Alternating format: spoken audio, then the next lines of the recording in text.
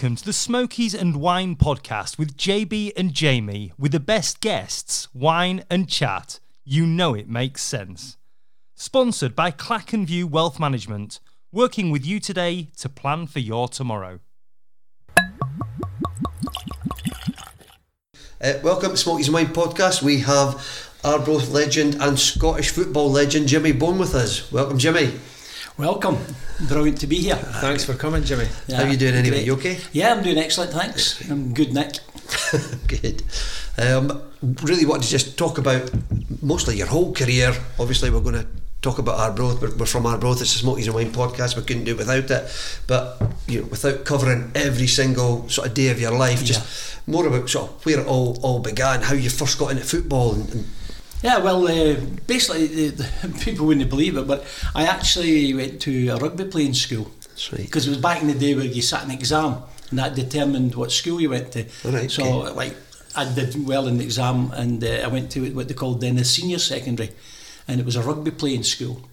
And my dad worked in the pits. His dad worked in the pits, and his dad worked in the pits. It was one of them. And me, I started off as an apprentice electrician in the pits as well. Oh, I'm an electrician at trade as well, mate. Yeah, We're brothers. I hope you're a better electrician than I was. Certainly not. because you had to go quite far for training though and stuff, did you not? Yeah, well, to start with, basically I just played Boys Brigade stuff, right. And during that time I was invited to go and play trials. Stirling Albion had me training with them for a wee while, and because I worked in the mines as an apprentice electrician, sometimes I used to run from Flynn into Stirling, which was 3 miles, do a training session, and then I would run back and then go and do my shift. Oh, this was before your shift? Yeah, and then I'd go and do my shift. I'd run the 6 miles, I'd do the training, and then I'd go and do the shift. And then away doing the pits? Doing the pits, yeah, which was great. The pits was good for me because I was quite a shy boy, and the pits sort of brought me out, and actually I think it helped shape me as a person because the camaraderie, everybody's down there and everybody's the same when they're down there, and I think that helped develop me into the person that I've become. And a job like that, you'd have to grow up quick, wouldn't you? Yeah, well, that's it, you're there. It's if something happens, everybody joins in. It's not a case of I'm an electrician, you're an engineer. If everybody mucks in, That would have given you a sense of teamwork from an early very much days, teamwork. And also the thing about it is I was quite slight in build then. Right. So what I used to do is I used to have bogies in trains, and a lot of the time I wouldn't go in the bogies and trains. I would maybe walk the distance of the train. Right. The bogies used to take you up the big steep slopes. Well, I used to go and walk up the slopes. Right, so you got that. Just to help build myself up. So it helped me in that sense as well. Did you always have the intention to try and make it in football then? Yes, I was desperate. It's all I've ever done. When I wasn't working on that, I was just playing football. One of these ones, street lights, car lights, anything at all where you could go and you could kick a ball. I set my heart to go and play, and then what happened is that I had 10 trials for different teams before I actually got you famously had a trial for Liverpool, didn't you? Yeah, I played trial for Liverpool and scored a couple of goals. Played Blackburn Rovers, I think it was something like 8-1 or something. But it was a Liverpool B team, which basically was their second youth team. Right. Was that Shankly years, like early it was on? Shankly. But where I think it came about was that I'd played 2 trials for Hibs, and the manager was Bob Shankly. Oh, yeah, and yeah. So I think there was maybe some kind of tie up there. Yeah. I actually thought Hibs would have signed me, but they didn't do it. Believe it or not, I played the trial for Forfar as well.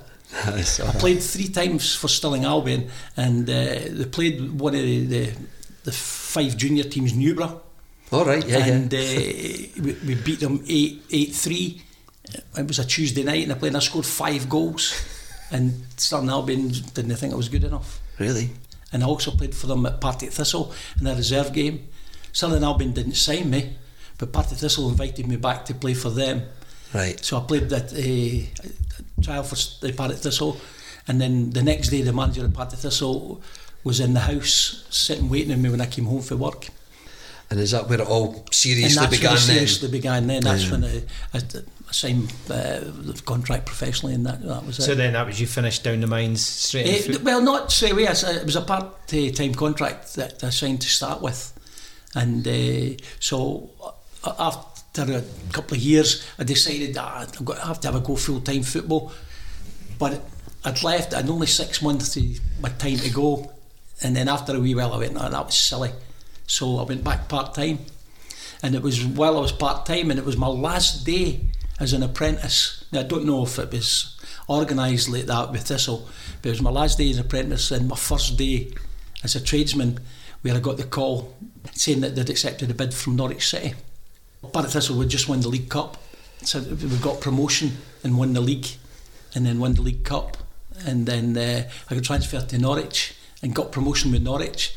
They reached the League Cup final, but I got transferred the week of the League Cup final before the deadline, and Sheffield United wanted a striker. So that just started off a spell where Arbroath came into my mind and did a great job with me. Was that I left Thistle and went to Norwich. I was there in and around a year, and then from there I went to Sheffield United, and it was the same.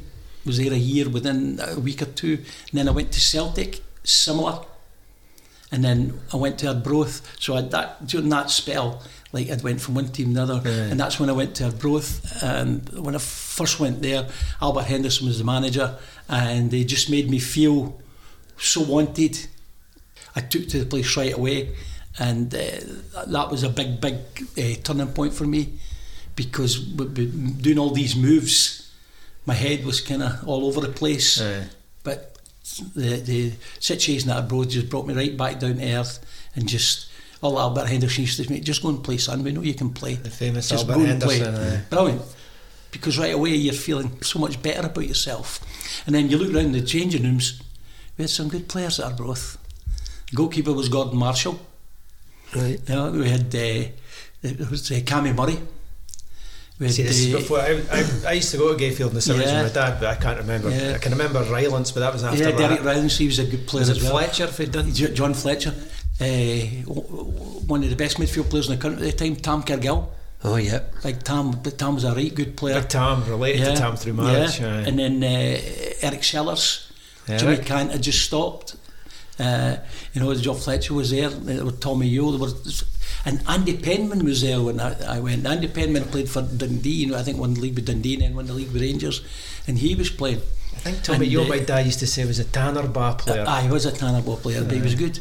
He's a good player. And Andy Penman, my first game, he says, "See, we get any free kicks in the wider area, Jimmy, just make sure you're running across the defender." He says, "We'll put it in." And sure enough, early on, so then we struck up a relationship, and I scored a lot of goals like from Andy doing that. So how long were you at Arbroath then? I think it was over 3 years, and I loved it. And it was an opportunity to go full time again. Is the reason I left. And it was to go to St Mirren, and it was Alex Ferguson. Yeah. Alex Ferguson. How did that conversation go then with Fergie? Very, very straightforward. Very straightforward. He says that he had a very, very young team, and he needed somebody of my experience.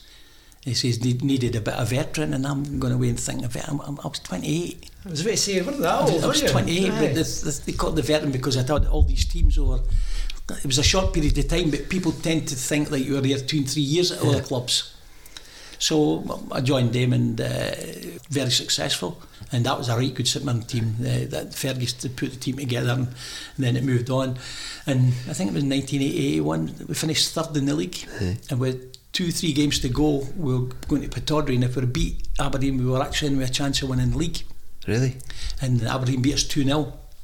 And I remember we won our last 2 games. The last game was at Ibrox. I think we beat Rangers 4-1, and it was just a bit unfortunate.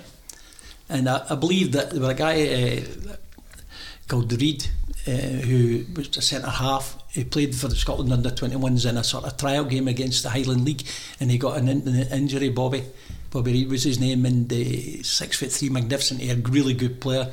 And if he hadn't got injured, I think we could have won the league, because he was a 12-15 goals a season from set pieces, as well as his defensive part of it. And I think we could have maybe won the league if Bobby would have stayed fit. What was Fergie like? Well, everybody tells you he was. You hear all the stories. He's very intense and very good. And the biggest single thing he's got is that he knows people.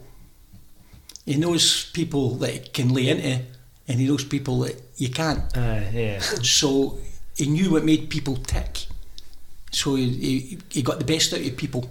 Did you know he would? Did you have a hunch he'd go on? Well, what he did? I knew he'd be successful, but I never dreamed for a minute he would be as successful as it became. I thought when he went to Aberdeen, it was a pinnacle of him, and then he goes to Man United, and he's absolutely sensational. When what he's done, he's the best manager there's ever been in history, isn't he? Really? I'm not a fan of Fergie, but you can't argue with what he's done. And he was good to play for. He was really good to play for, and when you're going on the pitch feeling good about playing, which I had done with my spell at Arbroath, every time I went on I always felt relaxed, as if I would go on and play really well, because of the way Albert done it, because Albert had a bit of the psychology as well, where he knew what made people tick, and he just had the habit of saying the right things to you. Do you think that's what managing's changed these days? It's gone away from the personalisation into the more tactical? Possibly, but I think now it should actually go and be more personalised. I think the modern footballers are not as resilient. They don't tend to take knocks the same way. And this goes down. It's a role though, don't they? Your pride wouldn't let you get knocked down. Mate, if you got knocked down, you were knocked down because someone had done you. You took a dull one. And your own teammates would slag you if you got. Very. But no, they wouldn't need it. I'd slag myself. It was just one of these things. So. How did Fergie compare to Jock Stein then as a manager? Because you were under Jock for a week. To be honest, funny enough, we're just talking about it just earlier with my pals there, is that when I went to Norwich City, the manager beside me was a guy called Ron Saunders, who won the European Cup with Aston Villa. Right. Then they went to Celtic, Jock Stein, and then they went with Ferguson, who went on to win. So I was very, very fortunate to have been involved with good managers, and I put Albert Henderson. I know Albert didn't go and manage at the level of these guys, but he had a lot of what these guys had in them. Same qualities. Same qualities in and around them. And I could never ever believe that Dundee didn't go at the right time and get Albert to go and be their manager, because his background was he played for Dundee, and I always thought that was quite strange. It's always my dad's like an Arbroath fan for like 80 years or something, and he always goes on about Albert Henderson constantly. I just can't believe that Dundee never went and asked him. It's just a strange thing, because I think he would have did a right good job for Dundee. One thing you mentioned was Partick Thistle earlier. Yeah. You were in the cup final. Yeah. It's what happened there? 50 years this October. Is it? Yeah. How did that come about? Because Celtic were so strong. Well, Celtic was. What actually happened is that they'd got relegated for the first time in their history, and then they won the league and got promotion. And that period of time going and winning most of the games, it was confident. Everybody's confidence was high, and what it was is that it was a very, very young team. We went from having an older goalkeeper to Alan Ruff going in goals, right? With a guy, Jackie Campbell, who was in his mid-20s, who was a centre half, and the guy behind him was a guy called Hugh Strachan, who was in his 30s, had played at Kilmarnock. Frank Coulson was the striker. Alec Ray was a midfield player. These were the experienced guys. So we had guys like Alan Ruff has said, John Hansen, who was at Alec Forsyth, who went on to play for Man United and Rangers. Ronnie Glavin in the middle of the park went on to play for Celtic. We had wingers with Bobby Laurie, Dennis McQuaid, and there was, I think, 4 of us went on to play for Scotland under 23 in the same team at the same time, 4 Partick Thistle players. So you think you were just young and fearless, basically? Well, the manager again, Dave McParland, who instilled confidence in you, and you're talking the week of the cup final, is like he more or less brainwashed us, because what we'd do, the stuff we were doing, it was going, your pace is going to cause him a problem. And Frank Coulson and myself played up front. The two of us were quite quick, and we had a little partnership. And basically what it was, if it was knocked in there physically, I would go in. And then if one of these, it was a sort of loose ball, Frank would get it. That's basically how we worked. And so we just kept saying, your pace is going to murder Celtic. And then we got a wee break because Billy McNeill took ill on the Friday and he didn't play. So that sort of helped us because Celtic, Billy McNeill was such a big player for Celtic as the leader. And I think that went with us. But we didn't expect, we were 4-0 up at half time. Yeah, it's just insane. And it was just, everything just fell into place. What was half time like? It was very rowdy, and it was a case of going, it was getting the manager having to calm everybody down, and it was a case just calm everything. And I don't think there were any of us went on the field the second half without thinking Celtic's capable of scoring 5 here. Yeah. So we battled in the second half. We still had our opportunities, and then Kenny Dalglish scored, and it was 4-1. And we had times where we were under the cosh a little bit, but they never got that second goal, which maybe would have changed the outlook of it. And it was a sensational day, and it still is, and it's still fresh in my memory. And no matter where I've been in the world, there's always someone's come up and asked me about that game. Really? It's famous. It's so famous. Incredible. You know that... Well, Celtic were in the middle of 9 in a row and all that. That's right. It was... I went to Canada. I played on loan at Toronto, and I was approached by a guy saying that he was a member of the Partick Thistle Supporters Club in Toronto. They wanted to make a presentation because I was the first guy from the team that they'd ever come across. So I went along, and I'm not joking, you would have thought the event was in Sauchiehall Street. Really? It was packed to the rafters. The Glasgow people who were genuine Partick Thistle, so I couldn't believe it. It was incredible. A quiet night then, eh? It was just incredible, all these people coming up and going photographs, and I just couldn't believe it. So you were a part-time player winning the cup? Yeah. You know that I was night shift that week of the cup final. Still down the pits? Yeah, but the guy says to me on the Wednesday night, "You're not working. Aye. You don't work." So he wasn't a Celtic fan then? No, the guys in general said, no, you're not working. So you make sure you rest for the final.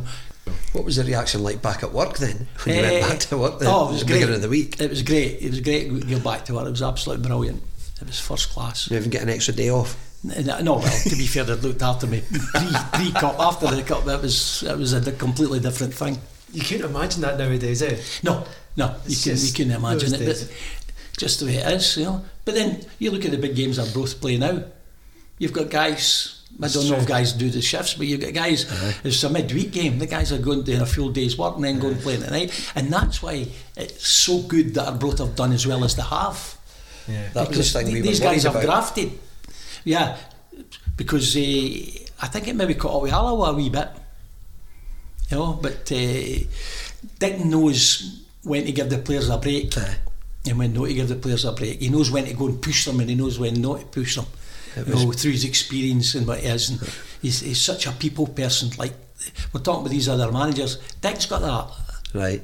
He knows people, and he doesn't take crap off anybody. Dick. Where did you meet Dick first? What's the history of you and Dick? We played against each other.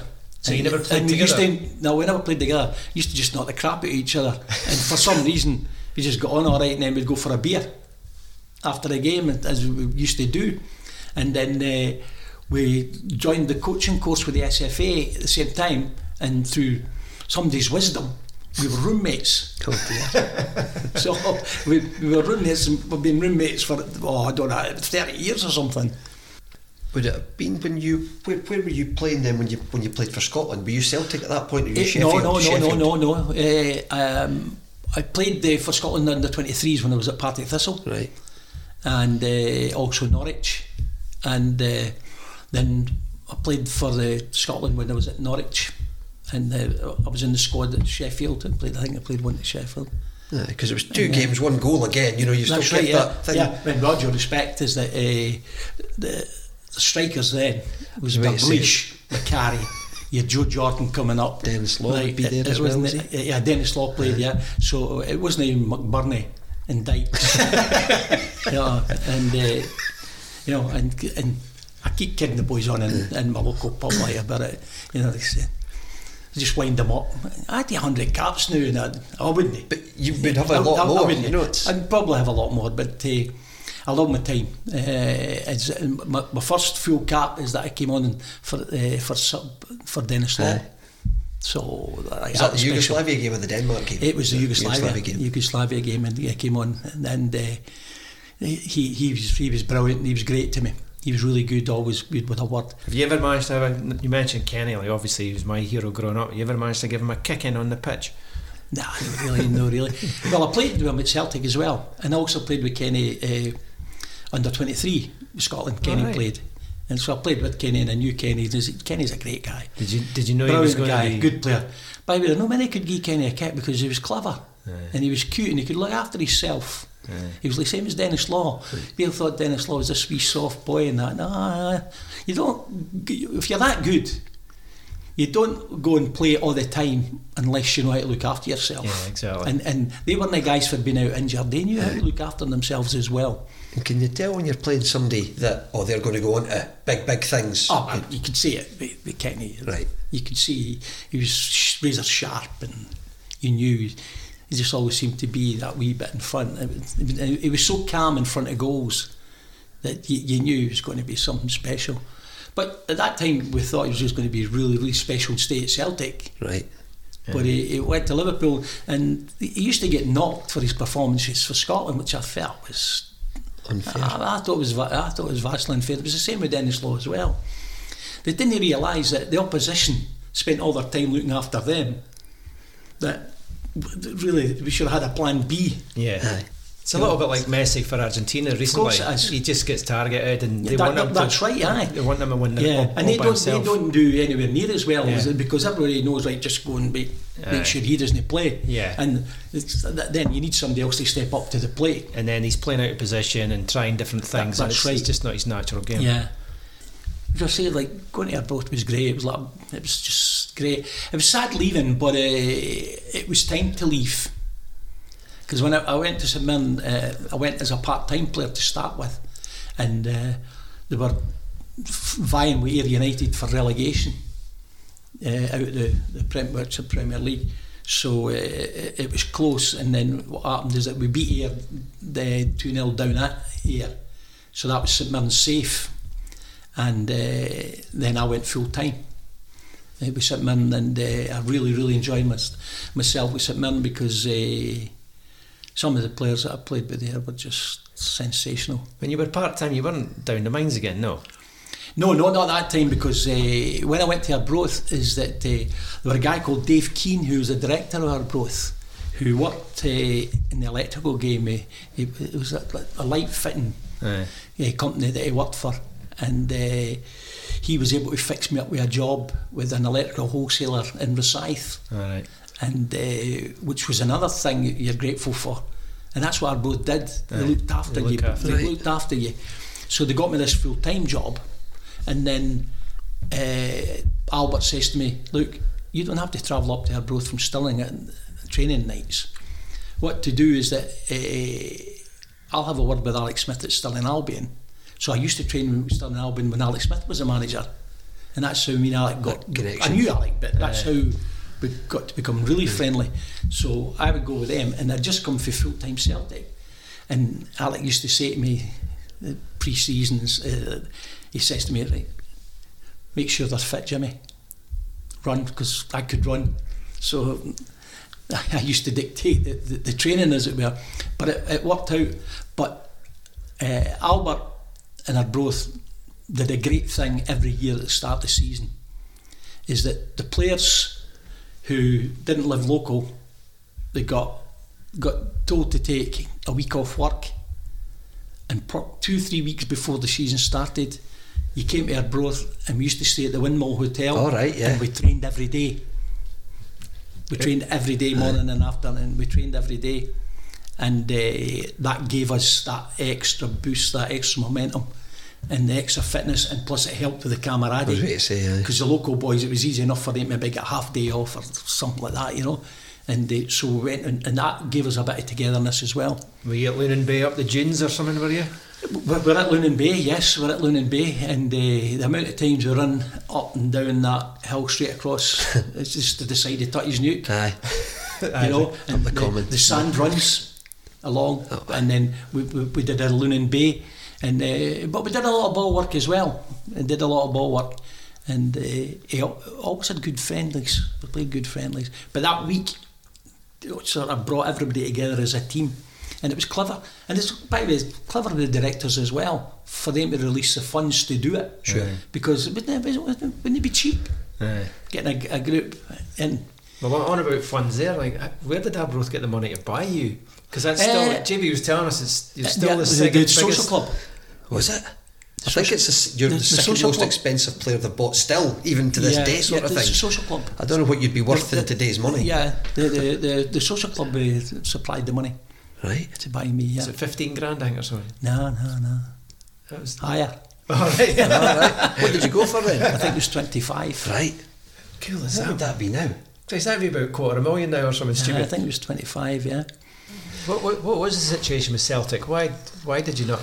Well, I only played 6 games in the year I was there, but the strikers was McCarry, Dalglish, Dixie Deans. Dixie Deans, yeah. So it was difficult. And the last game I played was the first time I scored for Celtic. Yeah. So I thought, that's me. Just bedding in there. If I get in, I'm confident now I'll be able to go and do it, but they sold me. You just didn't get a chance? After it, I never got a chance after that. Did he not admit that he let you go too soon or something to you? Yeah, to me, later on. This was years after. Yeah. This was... he used to go and pick up Bob Shankly at Stirling and Alex Smith, and he used to go and watch games, and what happened is that it said to Alex Smith that I was too quick and then moving Jimmy on, and Alec had said to him, like, well, should you maybe tell Jimmy that? And then I met him, and that's what he says to me. I got you wrong, son. Which is a great thing to hear from someone like Jock Stein. 10 feet tall. 10 feet tall, which is great. There are not many people prove me wrong, but yeah, you've been able to do that, which was good. Other thing I heard about Jock with you was obviously you're beautifully well shaven today. Oh yeah. You had the big tash back then. I had the moustache and everything and the long hair, and Celtic had no facial hair at all. And so I go in and meet him and sign the forms, and I get in and I says, what about my moustache? No, just you keep that on, son. And I went home and I've given it. I go in here tomorrow here in this dressing room with the moustache. I'm going to get dog's abuse. Oh, who do you think you are? And I'm going to get with that. And I went, nah. So I shaved it off. So I went in the morning. I see Mr. Stein, a wee smile. But when I got in the dressing room, the boys started to give me stick. For taking it off? Aye, for taking it off. You want the big man sorted you out, I don't know if he'd said to the players or no, but it was a no-win situation. Aye. And what was it like training with Jock Stein? What was he like? Was he very good? He enjoyed the laugh, enjoyed the company. He used to like to push players to the limit. He would go and he would organise foot races. He would go and say, right, used to use a run over 100 yards. And I would say, right, I used to use a run over 400. And he used to go and do just little head-to-heads or something? Yeah, head-to-head. It was just a lot to do with psychology and just how we do. And I remember one day he says, right, okay, you're going to have a race, a full lap. Okay. Right, and then he went, and it was Jim Brogan, and he says to Jim Brogan, you're going to race against Jimmy, he says, but you've got 60 yards at a start. I'm going, like, they're almighty me, 60 yards.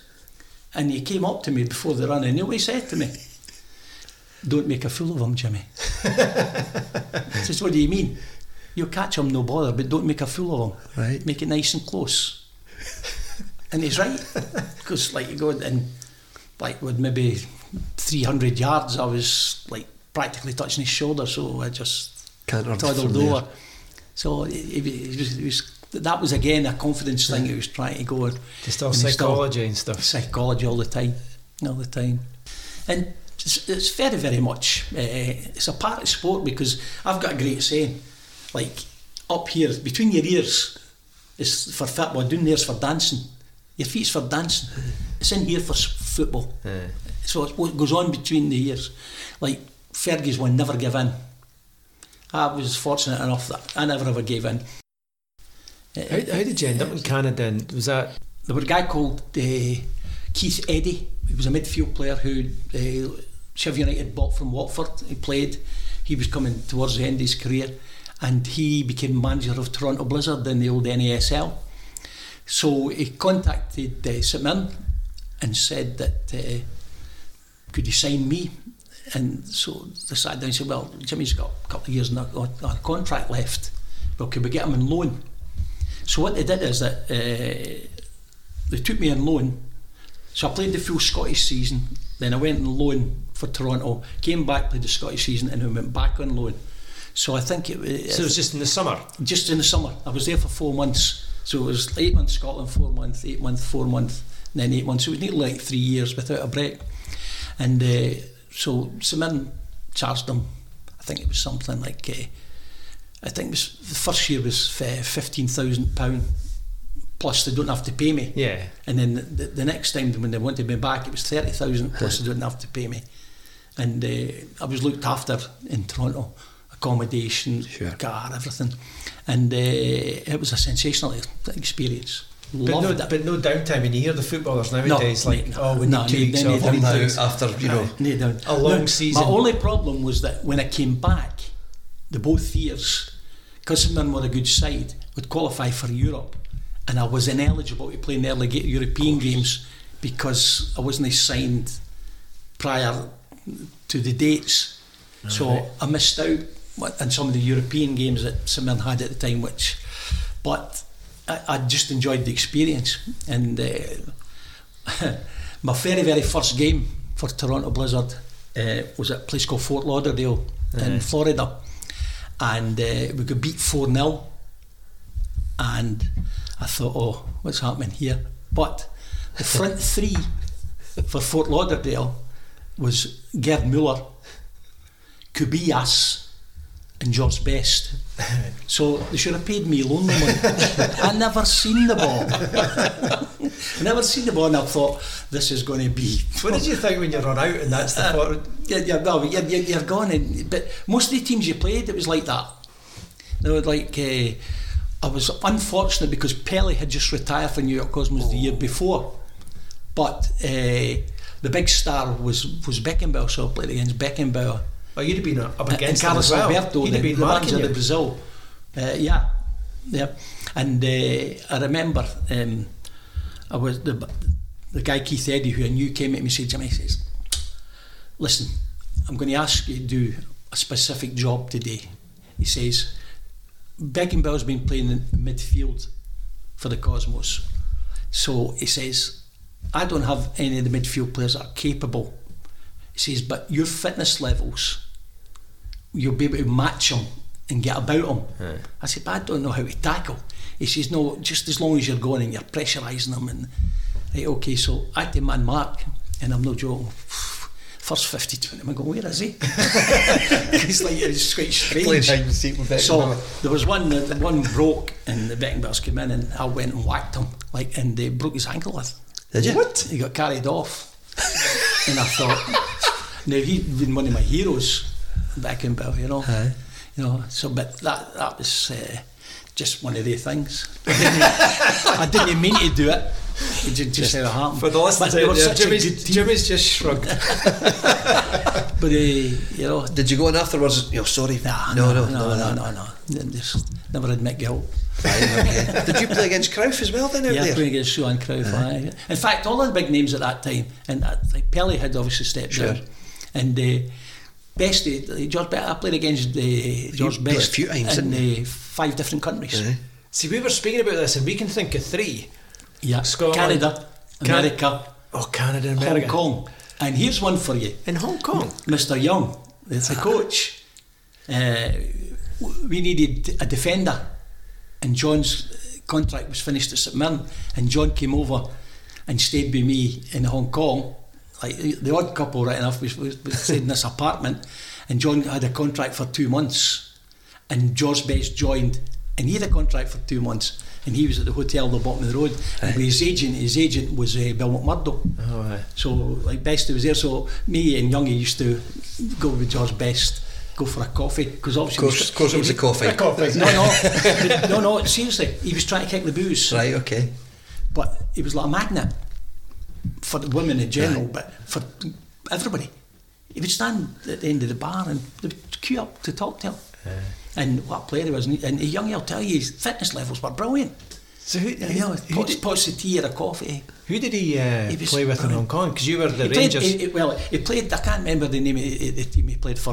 He played with a team, played 2 games for them, and I played against them. And then he came and played 2 games for us. The same, so we played swap teams. It was like they were allowed to do it there. So that was a fascinating experience playing with George. He was absolutely brilliant. You're like one of the first jet set footballers. Yeah, but it was good. See, with all those star names you were throwing about there, as George Best, Beckenbauer, Cruyff, etc., who would be the best player you've shared a pitch with then? That's a difficult one. That's a difficult one because it depends on players you play with. You know just how good they are, and then it's like you're going. If it's a player you're playing against, it's a different feeling. That'd be difficult. Beckenbauer was sensational, right? But then that's the real. You took him out. Cruyff was also something really different special. George Best was sensational. He was sensational. But Dennis Law and Kenny Dalglish were, and Billy Bremner. Was it Dixie Deans? Billy Bremner. The list goes on. It's a long list. Yeah. You know, so I was very, very fortunate, and there's no doubt about that. I was very fortunate. Yeah. One of the things I've noticed on about modern football, and I think it's a curse on the game, I don't know if you think you could how to fix it, but it's the diving. What can we do with that? It seems to be. I don't even find them. Is that just stop them playing? Yeah, I think somebody dives, okay, and the referee gives them a yellow card, give them a 5-game ban. Something severe has to happen. It's got to be severe as that to stop it, because the thing is that we can sort it out in Scotland maybe, but then are you going to sort it out in the European games? Are you going to sort it out in the World Cup games? That's true, actually. And that, so it has to be a worldwide thing. It's you imagine Pelé, but he must be watching these games now, because he got kicked black and blue. You never ever seen him going down. He needed an axe for to knock him down. It's crazy. You hear them, they scream, and it's just doing my head. And I'll tell you, it's worse now when you're going to games and there are no supporters in. Because you hear it. You can hear it, and you're going, my word. And the amount of guys who are going about lording it now in games because they're nobody giving them a row, and they're taking the ball all the time. And then you've got other guys who miss the crowd at them to give them that extra spur. I think football's nothing without supporters. I know Jockstein said it, but he's 100% correct. The games in now are a wee bit false because there's nobody in. You need the people with the scarves on, buying their money and going in. Screaming and shouting. But you need that. I think you need it. That's football, isn't it? It was a World Cup final when I was at school playing in the playground with my pals. When I went on to play my professional career, it was a World Cup final every time. I put my boots on, not just for a game, training. I played to win all the time. I didn't win all the time, but I tried to win all the time. And I think that's so important, that's a thing you instill. There's no a switch that you can put on and off, so you have to have the right attitude constantly, and just do that constantly. And I think that's has to be done, and that's the one thing I think that's missing in the modern game. Some of them big money, they're not bothered tonight. Can't be bothered. Yeah, of course. And they're getting the same money regardless. So it's that's right. I've tweaked my hamstring. I'm out for 3 weeks or something. That's right. Yeah, and the diving as well, cheating. Now, if you're in the cup final and you fall down in the box and the referee gives you a penalty and you win 1-0 and you win the cup, what does that medal mean to you? You've cheated to win it. What's that value? Absolutely zilch. So why? Yeah. Why would you cheat to get a result? So there's no glory in that for me. I think a lot of the pundits on TV are no helping either, because they actually say things like, "Oh, he's entitled to go down." I know, and I don't. I'm with you on that. Oh, it looked as though he was touched. Or there was contact. He's entitled to go. Now, back in the day, you would entice the guy in to whack you, but he whacked you and you went down because you knew you were going down, but you knew you were getting whacked. So, a proper whack. Oh, a proper whack. Oh, aye. Now they've got like 15 cameras and they go, "Oh God, there was a touch on the ankle." There was a wee brush. Yeah. What would you say to a player if you were still managing? Just stay on your feet, son, and play. Right. But if someone some of the times they're in a position where they could maybe go and create an opportunity or actually score. They're in and they go down. Now the referee might not get it, so put it in. Well, Bill Shankly's favourite one. But it was one. He was having a talk with some of the players, and like, I'm looking for this, I'm looking for that, and the boy says, "I'm not really sure what to do." And Bill Shankly says, "I'll tell you what to do, son. Put the ball in the net, and then we'll talk about your options." And he's right. Just score, and then we'll decide the rest. We'll argue later. Aye. Once you'd finished with the Hong Kong Rangers and Toronto Blizzards, was that you then moving on to Hearts at that stage? Was it? I came back to Hearts, yeah, and it was great. Like 34-year-old and going to play for Hearts because I'm a jambo. You're a soft spot for them. But all my family were Rangers on my dad's side. My mum's side were Hearts, right? And so your mum doesn't take you to the football. So when me and my brother and my dad would take one of us, so we would have turnabout. So Farah declared then I was a Hearts supporter. My brother would have got to all the Rangers games now when they go. So you always wanted to go and see. So I was a closet Hearts supporter for a long time, and going and playing for them was just sensational. It was real icing on the cake. Like I was 34 or something when I went there, but I really, really enjoyed it. Hibs had approached me, and Hibs wanted me to go as assistant manager to Pat Stanton, right? But stop playing. And I thought, 34, stop playing? Nah. Not ready for this. I'm not doing that. Plus, I'd played a trial for Hibs when I was a kid, when I was maybe 15, 16. And so I'm thinking, I would have played for Hibs then, but going to play for Hibs later on, I didn't think that would have worked. So obviously I went not being a jambo either. You couldn't play for Hibs surely. At the start to get your first leg up, yeah, of course. At this stage. Know when you've got the opportunity. And the other one's Hearts. There's only one winner there. Hearts wanted me to play. They wanted me to go and play beside Robbo and help Robbo, but they also had Dave Bowman, they had Gary Mackay. We had good young players. Kenny Black, we had good, and Wally Johnson played, who was another one like Andy Penman. If I'm 1-1 with the fullback, you be in the box because it's coming in. And he said that to me before the first game. And he's 1-1 with the fullback, knocks it past him, whips it across, bounced off my head, 1-0. It's Arsenal we were playing. The right back had 70 caps for Northern Ireland. Pat Rice. Really? That's how good Wally Johnson was. Pat Rice. You know, I mentioned him. Wally Johnson and Bobby Lennox, for me, are two most underrated players of all time. These guys were sensational. They were world class. Both of them was won a European medal. Got one of them. Wally Johnson scored 2 goals in the final, didn't he? And then sat on the as ball as a striker. And these two guys, they were top draw. They were quick, but it wasn't just pace. Like Bobby Lennox scored I don't know how many goals, and a lot of the goals Bobby Lennox scored weren't given because he was given his offside because he was that quick. Right, okay. He would be onside, but by the time he touched the ball, he'd be 3 yards in front of him, and they automatically thought. And Wally Johnson, they were brilliant. They were sensational. I was fortunate enough to play with them as well. And so that was 84, was it, at Hearts, round about there? And it's Hearts actually left to go to Arbroath as player manager. Circle. And the famous Arbroath. Yeah, and it came back, and I didn't do myself justice on the pitch.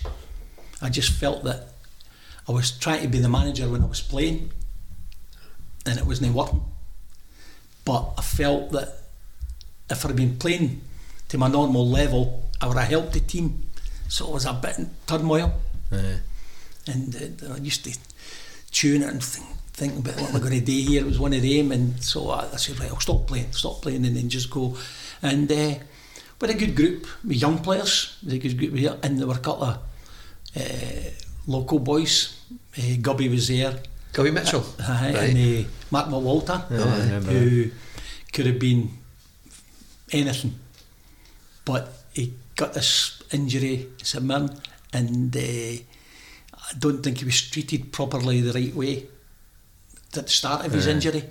The medical treatment, I thought, just wasn't right, and he never ever recovered for that, which was sad because he could play. He was strong, he was pacey, he was brave, he could score a goal. He was very, very unfortunate because he would have been a real good player. I paid £50,000 to Arbroath for him. I played with Mark at the lads club, and I remember he scored, I think it was something like 95 goals in one season. All we did was pass it through, and his speed was insane. He was strong and quick. And his brother Ray played at United, didn't he? Right, United. And they were really good young players. And then you moved to St Mirren. You were assistant. I was assistant to Alex Smith. You won the Scottish Cup in '87, and I had a fallout with the board, and I went to Dundee United. And the following year, Dundee United got to the cup final and got beat with Celtic in the final. It was Celtic centenary one, yeah. When United had scored first, Kevin Gallagher, and we were in total charge. Then McAvenny popped up and scored 2 goals. That's right, yeah. That's some way to repay your pal.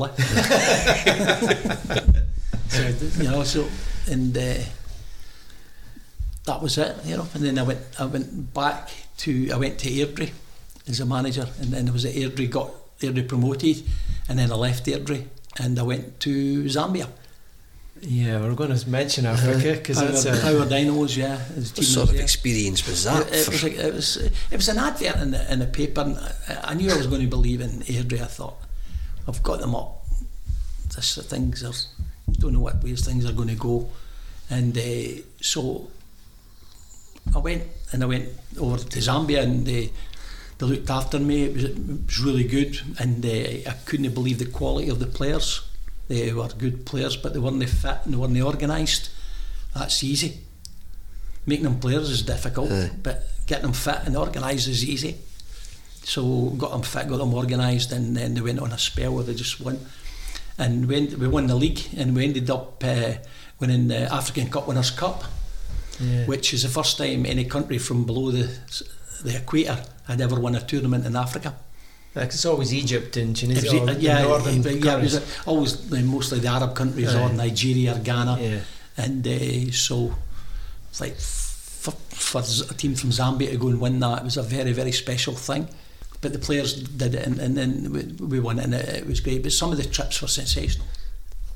Burkina Faso, Burundi, Cote d'Ivoire, and like the Nigeria, all over, and going to all these different countries, and like you're in the stadium and you're the only white guy there, and some of the tricks they would get up to. Went to a place, I think it was Burundi. It was like it had, how you have these mesh things like that they used to do in the roads, and they would have all the boiling, the fires going and stuff like that. They had one of them at the side of the pitch as the team was coming out on the pitch, and the guy with wee sort of effigies with our colours on them and throwing them on the fire. They're throwing them on the fire, you see. So I pull the guys to the side and everyone says, "Look, you're all right." He says, "Don't worry about that. White man's magic you're used to do. We're all right, everything's fine." And they were okay with it. And the worst one was in the final, the first leg we're playing in Nigeria, and we're in the tunnel ready to walk out, because what happened is that the 2 legs in the final had to be at the national stadiums. Okay. So it was the National Stadium in Lagos, and the other one was the National Stadium in Lusaka. So the away leg was the first one. So we're walking down, and I'm leading the team out, and this guy jumps out the side, one of the local guys, and he's got a live chicken, and he slits its throat, and the blood's all dropping, and he's giving all this dancing and singing the black magic, you see. So again, as we go down the stairs, I get the guys in, I say, "Look, well, you played for Scotland today, not Zambia. So what I'm going to do is that I'm going to sing a Scottish song for you on the way onto the pitch. And while you're walking on the pitch, I want you to clap with me. So I started giving, "Oh, flower of Scotland, when always." So the Zambian team have walked onto the pitch, and the other team are all looking, and there was going on, and they were going, "What's happening? This man's mad." You see, and it was, so we lost 3-2, but played really well. There was a couple of dodgy decisions. So in the second leg, I'm thinking, got to try and get something for the second leg. And so what the players did, the players have a wee card.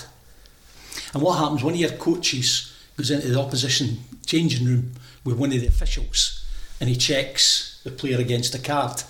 I would say to them, "I'm going in today." Walk into the changing room and the guy says, "Yeah, you want to check?" I went, "No, I'll tell you what today. Play who you want, I'm not caring." And walk right back out. I got bananas, absolute bananas. But it upset them. And it was just a case to try and just get something for our boys. And of course, I went back and I tell our boys, and they were all laughing and everything. But it was just something just to break the ice. And we won the game 3-1. You must have went down as a bit of a local hero over there, did you? Statues and everything. It was popular because it was a winning time, it's like everything else.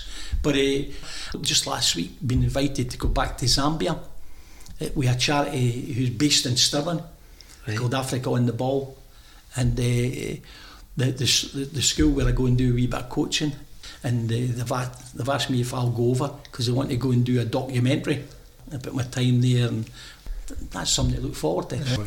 But what happened is, and it's the saddest thing that's ever happened to me in my life, I was only home maybe a couple of months. In Zambia, we're playing a game, the African Championships, and the plane crashed in Gabon, and everybody on the plane got killed. Jesus. And there were 5 of my players, ex-players, and my assistant, who was very, very friendly, Alec. The 6 of them died in the plane crash. And there's a memorial outside the National Stadium, and I've never seen it. And I'm desperate to go. Yeah, I bet. And this company said, "Well, that's a great thing. We can go and we can take you to the memorial, pay your respects, and then pay your respects, and then we can get stuff, some of that from that, which is really good." And that's the saddest thing that's ever happened to me, is that because the guys that killed the Zambian internationalists, these guys were some players. With a centre half called Robert Wadia-Kenny. He used to do overhead kicks, pass back to the goalie for the halfway line. And I said to him, "Robert, why do you do it?" "I get bored." I says, "Well, you better not get bored and make a mistake." "I no make a mistake. I'll be good. I will be good, don't worry." And he was right. And the captain, who was a guy, his name was Wisdom Chansa, Chansa. He went and he played in the Olympics for Zambia, and he was the main man. He was the captain. He was maybe 28 something, and he was such a player. And he was one of the ones. Now the boy I'm talking about, Robert, I'd organised him. He was going to South Africa. I'd fixed him up with a team. I'd fixed Wisdom up with a team in South Africa as well. And there's one of the other ones I'd fixed up with a player called Keenan Samambe. He was a wee guy, forward, lightning quick, really strong wee boy. And I'd lined these guys up to go when we went, and they would have earned so much more money they could. Right, so that changed their lives. Changed their lives. And so these 3 were part of the ones. You couldn't have hooked them up for Gayfield, though, eh? They wouldn't have done too great at Gayfield. Well, the thing is, at that time they wouldn't be able to come in and play for Rangers or Celtic because it was to do with, you had to have so many international caps, and it was really difficult because the way it was. But that was a sensational period. It was a very, very successful period and a great time in my life. It just finished. See the plane they were on? The plane used to sit at the airport at Lusaka, and a couple of times they came to me when we were going, and our other one was, "Oh, there's a plane there, we'll use that." I says, "No, you'll know," because you could see it was an old plane. I said, "No, we're not using that." But it'll be cheaper. I said, I don't care if it's cheaper. Get yourself on like a normal flight and pay. Because the return leg, you'll make enough money for to go and get it. And so I refused twice not to use that plane. And when the international team, the manager, he says, we'll be all right with that. And the players, so that was a real sad. It took me a long time to go over that. I bet. I imagine, You know, because when I left there, I then went to South Africa, and I coached in South Africa for a spell. And then I got offered the St Mirren job when I was in South Africa, and so I came back and managed St Mirren. But that was a real gut wrench, because I want to see them when they were playing. They were absolutely brilliant. And what they used to do is that if it was a home game, they paid their bonus in cash in their hands after a home game. So that was a godsend for them, and that was a big thing. And when they went away, they got paid I think it was $10 per day spending money. Obviously the club picked up the tab for them, but they got $10 per day. So sometimes we were away for 7 days to play one game, because in Africa the countries are not all the same. You're maybe going from bright heat to humid heat, so you've got to go that wee bit earlier to acclimatise. These guys thought this was a godsend, because what had happened in the previous is that the guys at the top, they would keep the money and just maybe give them $10 or $20. Whereas I said to the boss when I had to go, I says, right, look, I know that you have a treasure that comes and you got a load of US dollars. I get shared amongst everybody. What do you mean? I said, no, I get shared. If there's 16 players going, everybody gets the same. No, you can't have that. Well, okay. What to do is give the directors $10 more than the players. This sounds like the unions in the mines or something. Makes sense. At the end of the day, the guys are the guys who are going and doing it. And see what they used to do when they went away? They spent that money on stuff for their kids at their house. The goalkeeper carried a television all the way back on his shoulder on the plane. A television. I'm saying, how did they get that through? But he carried it. He bought it and he carried it all the way through. And so they're going home with all these presents to the wives that they never ever done before. You know, so that made it, and that was a bit to get it together as well, because they're entitled to it. So what are you actually doing? What's your involvement in football these days, Jimmy? Well, basically I'm retired, but I go and watch the opposition for Dick. And also is that when my last job was working full time with the Scottish FA, and I was in charge of a school of football programme they had within the Central Region. So when I retired, one of the schools phoned me up and asked if I'd go in and do half a dozen sessions a week for the kids. I said, no problem, we'll do that. It's good to give something back as well, isn't it? Well, of course it is, and it keeps you thinking about the game, it keeps you thinking, keeps you on your toes. And you'll see a wide range of games spying for Dick, yeah? Well, I go and watch the opposition. Is that when they played Auchinleck in the Cup, I was down at Ayrshire 2 weeks in a row. And because you're spying for Dick, does that mean you get to go on the Magaluf holidays still? Why would I not be on it? So they must have been sometimes, the Magaluf holidays. Well, it's like everything else, isn't it? It's like I was saying earlier on, it's just the boys going away for a laugh, and there's no way you're social convener at these ones. They don't go away when they have a bad season. It's a reward. It's a reward. So they would have got it then just for staying in the obviously championship. So it's a reward. So they go and they're rewarded for what they've done, and so they have to earn it, and they go and I'm sensing this is very much what goes on tour stays on tour stuff. Well, there's no doubt about that. No. The one thing, I've never been a client. Nobody likes the grass. No. So grassing. So how long's the Magaluf thing been going on for then? Well, Dick and I have done it longer than me. They used to do it when Dick was assistant manager at Dunfermline with Bert Payton. They used to do it then. So it's been going on for like 20 years or something? Aye, it's been going that long, aye. Wow. Will they get this year even with the COVID and all the rest of it? No, probably not. After such a brilliant staying up and all the rest of it. They've earned it. Oh, what? Without a doubt. They've earned it because it was tight this year after the bad start. But the players have earned the reward. Do you get through to Gayfield much to watch games? Or? Well, obviously because I'm going away. I've been at a couple. I was at the last game, Morton, and I go to a couple of the games. But You know, it's that, but people don't appreciate that Dick's got guys that can play, and I thought every year the guys that he brings in the January, they have an impact. Oh, and they definitely did this year. They did this year, but then they have an impact all the other years as well, but even more so this year. They have an impact. Yeah. That's part of the quality he's got. He knows what he's needing. He knows when he needs it. And with the years and the games you guys have got, he's got the contacts to get it as well, you know. Well, that's another thing as well. He's got good contacts. And he's highly respected, so like... He's very well respected. He makes a phone call, folk will listen, won't they? Oh, of course, he definitely. And as I say, covers the ground as well. You know, I'll go to games midweek, but him and Pink will be at games as well. Yeah. And we don't go and sit together and go to the same games. Aye. We cover the ground. It's a job. Aye, and I think a lot of the other teams could learn, because a lot of the other people don't go to games. Aye.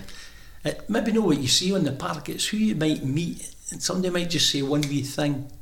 Oh, right. And to your benefit, and you can go and you can get something. So it's important that you go and do your work. And there's one of Dick's favourite sayings is that there's a time to work and there's a time to play. Magaluf's when they play, the rest of the season's when they work. Yeah. It's as simple as that. Will you be scouting again in the new season? Possibly. I don't see any reason why not. But I've never spoke about it yet. I don't see any reason why not. Dick was best man when I got married. Oh, was he? Yeah. I got married the second time. Yeah. Just to show it. Yeah. And Dick was best man. Right, okay. We had roommates all the years like, so we're very good pals. Well, let's hope it carries on next year then, eh? Yeah. The success it gave you. I would hope to start the season better. It depends who comes up. Seems to be a good foundation at Gayfield now, though. It's a great foundation, yeah.